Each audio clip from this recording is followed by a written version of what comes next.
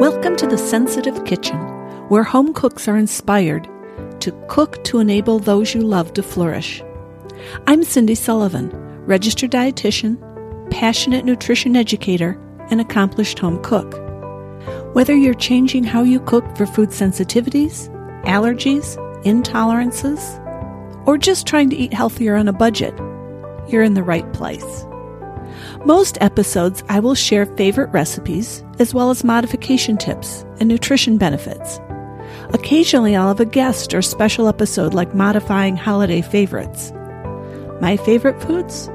They're raspberries and homemade chocolate chip cookies. My latest cooking project was long fermented sourdough bread. Welcome to the Sensitive Kitchen. To start the new year, I am so excited to announce the very first class Food Sensitivity Kitchen is offering.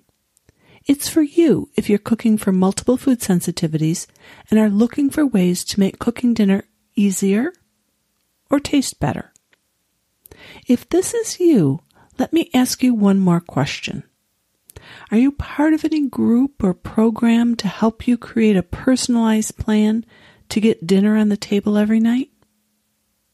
If this sounds interesting, I would love to talk to you about cooking to flourish, meals your food-sensitive family enjoys. Go to foodsensitivitykitchen.com/schedule to schedule a free 15-minute consultation with me this week in January 2021. Cooking to Flourish is an intimate cooking lab in your own kitchen. It'll enable you to put delicious dinners on the table that your family enjoys, you know because you've already tried the recipes with them in your own kitchen, that they feel good after eating, and ensure that you don't spend all your time in the kitchen. For more information, you can go to my website, foodsensitivityKitchen.com, go to the Cooking to Flourish tab under Services, or you can email me at cindy@foodsensitivityKitchen.com. In case you're doing the dishes or walking or driving right now, the links will be in the show notes for this episode. Again, foodsensitivityKitchen.com/012, which is this episode.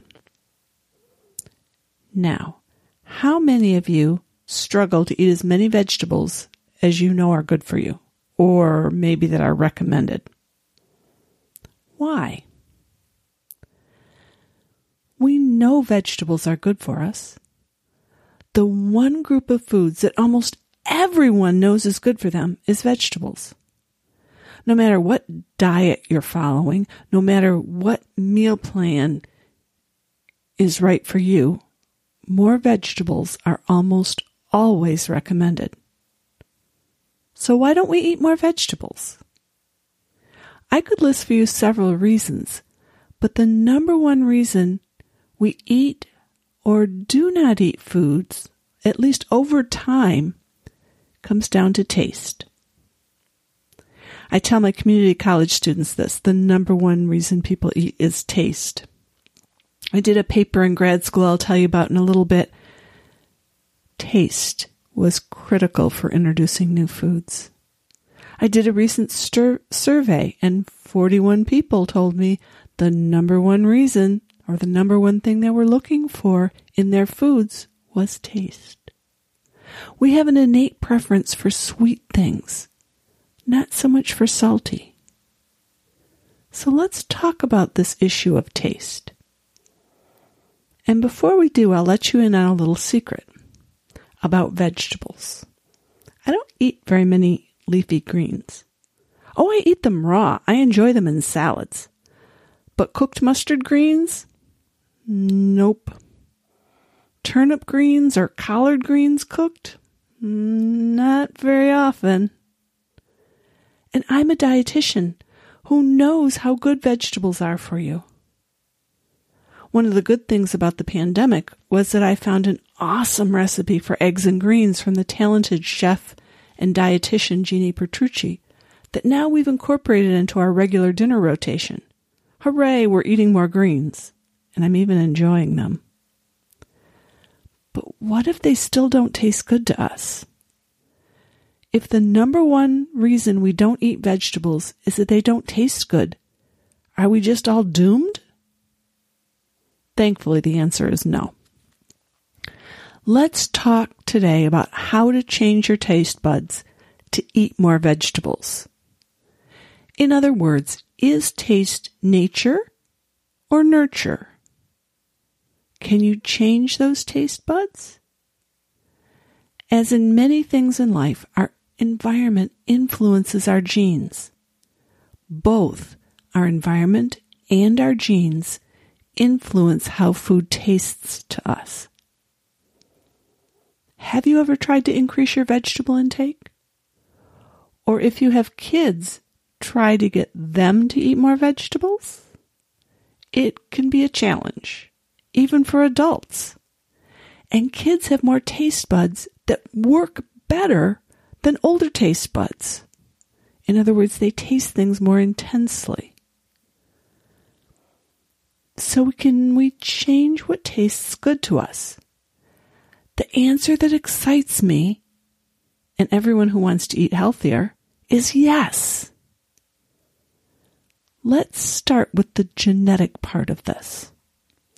Some of you are familiar with the concept of super tasters. The ability to taste prop, it's the name of the chemical 6N polypropyl thiouracil, and PTC, which is phenylthiocarbamide, is a genetically inherited trait. PROP determines whether we taste broccoli and related foods as bitter. About 30% of the population does not taste PROP at all. These are the kids who happily consume all their veggies. 50% of the population tastes PROP moderately. This means that while they don't love broccoli, it's pretty easy for them to become accustomed to it. 20 to 25% of the population are super tasters. They not only taste bitter strongly, but they're also more sensitive to sweet, salty, and the burn of spicy hot. This is from the Society for Sensory Professionals.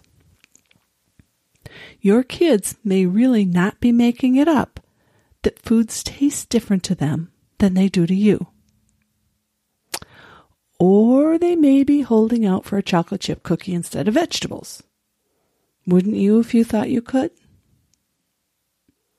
Knowing that we're different is helpful. At this point, should we throw up our hands and give up? Not quite yet. This is where the try it again mantra comes in. In our house, it was a 2-bite rule. You had to have 2 bites of everything on the table. Of course, not if you were allergic or intolerant or sensitive to it. Genes play a role in how we taste bitter food. Prop tasters, for example. But exposure is also important. Let's look at this environmental component. Many years ago in grad school, I did a paper on how many exposures it takes for children to like a new food. Leanne Birch did groundbreaking research in the 1970s and 80s.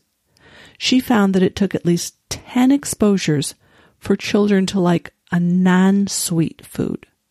Since breast milk is slightly sweet, we're born with an innate preference for sweet foods. And just as a side note, this preference does not exist for salty foods in newborn infants. In other words, salty foods are a learned preference. That's good news for the half of Americans who need to reduce their sodium consumption. It means we can unlearn the preference for salty foods. I don't know if this has ever happened to you, but after we have reduced the sodium intake in my house, we went to certain restaurants or ate certain foods that we used to enjoy, and oh my word, were they salty. We can't eat at certain restaurants anymore because everything is so salty. The preference for salt is learned, but the preference for sweet is not.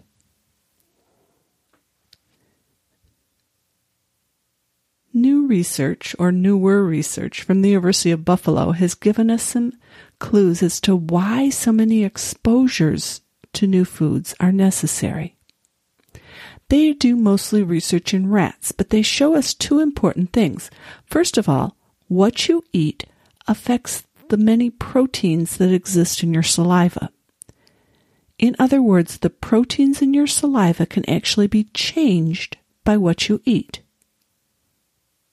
Why is this important? To taste something, you need to dissolve it in the saliva in your mouth.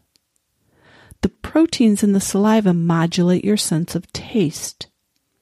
That means over time, as you repeatedly eat a food, the proteins in your saliva change, which changes the taste of your food, almost like magic. You can actually learn to like vegetables, but it takes repeated exposures, at least 10. Our sense of taste adjusts to what we eat repeatedly. In addition to possible changes in saliva, what we eat with the vegetables can influence the acceptance of new foods. In a study published in the American Journal of the Academy of Nutrition and Dietetics, researchers found that pairing a bitter vegetable, and they used Brussels sprouts, with the familiar food, cream cheese, increased liking that bitter food, Brussels sprouts, more than just the exposure. But with a non-bitter vegetable, and they used cauliflower, repeated exposure was enough to increase liking. In other words, pairing a liked food like cream cheese with Brussels sprouts increased the liking of Brussels sprouts rather than just giving them Brussels sprouts over and over and over again. This research was done with preschoolers, but before you dismiss it, what makes you think we're really very much different when it comes to new foods? When my kids were young, we served a lot of dips with vegetables. I also made sure I also served a dish my kids like at the meal when we had winter squash. Okay, let's talk about a few practical tips. How do we put these things into practice and perhaps learn to like vegetables? Especially if you're working with kids, the number one thing is model the behavior you want to see. Parents have told me, no, I don't really like asparagus. My husband never eats asparagus, but my kids have to eat it. Uh-oh, trouble there, right? So model the behavior you want to see. Number 2, think about something along the lines of everyone at the table takes 2 bites of every food. Maybe if you've got really little kids, maybe it's just putting it in their mouth and chewing it. Maybe it's whatever it is, you figure it out. Obviously, this does not work if they're sensitive, allergic, intolerant, okay? But if not, consider having everybody take at least 2 bites of a food. After that, they decide how much they eat. Number 3 is don't give up. Keep track of how many times a disliked vegetable is served. It may seem to you that you've been serving it forever, but it may have only been 7 times, which is not enough to change tastes. And by the way, this is not 10 days in a row. Your sense of taste is tied up with your sense of smell. Now, a couple applications to this. One is, perhaps foods might be better accepted if somebody has a slight cold and they're a little bit congested. Secondly, many volatile compounds, meaning things you can smell, they're things that are released, were bred out of some kinds of produce. Recently, researchers are crossbreeding new varieties to increase the volatile compounds, the ones you smell, that people find appealing. So they may be able to make a fruit or vegetable taste sweeter without adding any sugar, for example. Be on the lookout for new varieties, and you may want to try new varieties of vegetables. Prepare your vegetables well. Don't overcook them. Nobody likes slimy asparagus. Try roasting, which often caramelizes the natural sugars to increase palatability, Roasting doesn't work for everything, but we found that we really like roasted broccoli a whole lot better than steamed broccoli. My daughter and I, however, liked our steamed fresh green beans better than roasted, so mileage may vary. Number 5. Oh, that was number 5. Prepare your vegetables well. Number 6 is try roasting. And number 7, add a small amount of salt or sugar, which masks the bitter flavor. Salt especially is really good at masking bitter flavor. Now, those of you who are really restricting your sodium intake may not be able to do this, but most of you can add a little bit of salt, which masks bitter flavor, or a little bit of sugar. For example, a little bit drizzle of maple syrup on something. Number 8, add a flavorful ingredient like butter or cheese. You may be able to gradually decrease the amount of the butter or cheese once the food is accepted. Number 9, don't give up. Guess what number 10 is? Don't give up. Try again. It is okay to have a couple foods you don't like. It's okay for your kids to have a couple foods they don't like. But maybe some of those foods you don't like are because you haven't eaten them enough. You haven't tried them enough. You've just eaten them once and gone, yuck. But maybe if you kept eating them, you may find vegetables that you like. They're good for you. They increase the variety in your diet. They give you all kinds of nutrients. You feel good after eating them. You get more fiber. Oh boy, I could go on and on and on. You reduce your risk of cancer and heart disease and all kinds of wonderful things from eating vegetables.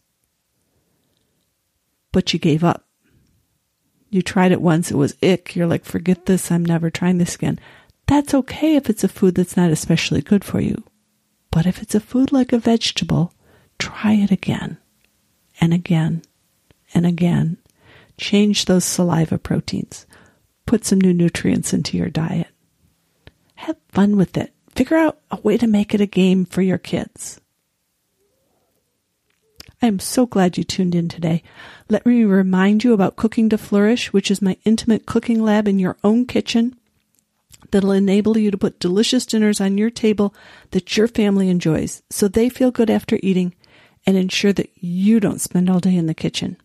If this sounds interesting, I'd love to talk to you about it. If you're listening to this in January 2021, go to foodsensitivityKitchen.com/schedule to schedule a free 15-minute consult with me. There's no obligation. I'd love to talk to you about feeding your food-sensitive family. Thanks so much for listening. Keep cooking to enable those you love to flourish, and keep serving those vegetables. Have a great day. Bye-bye.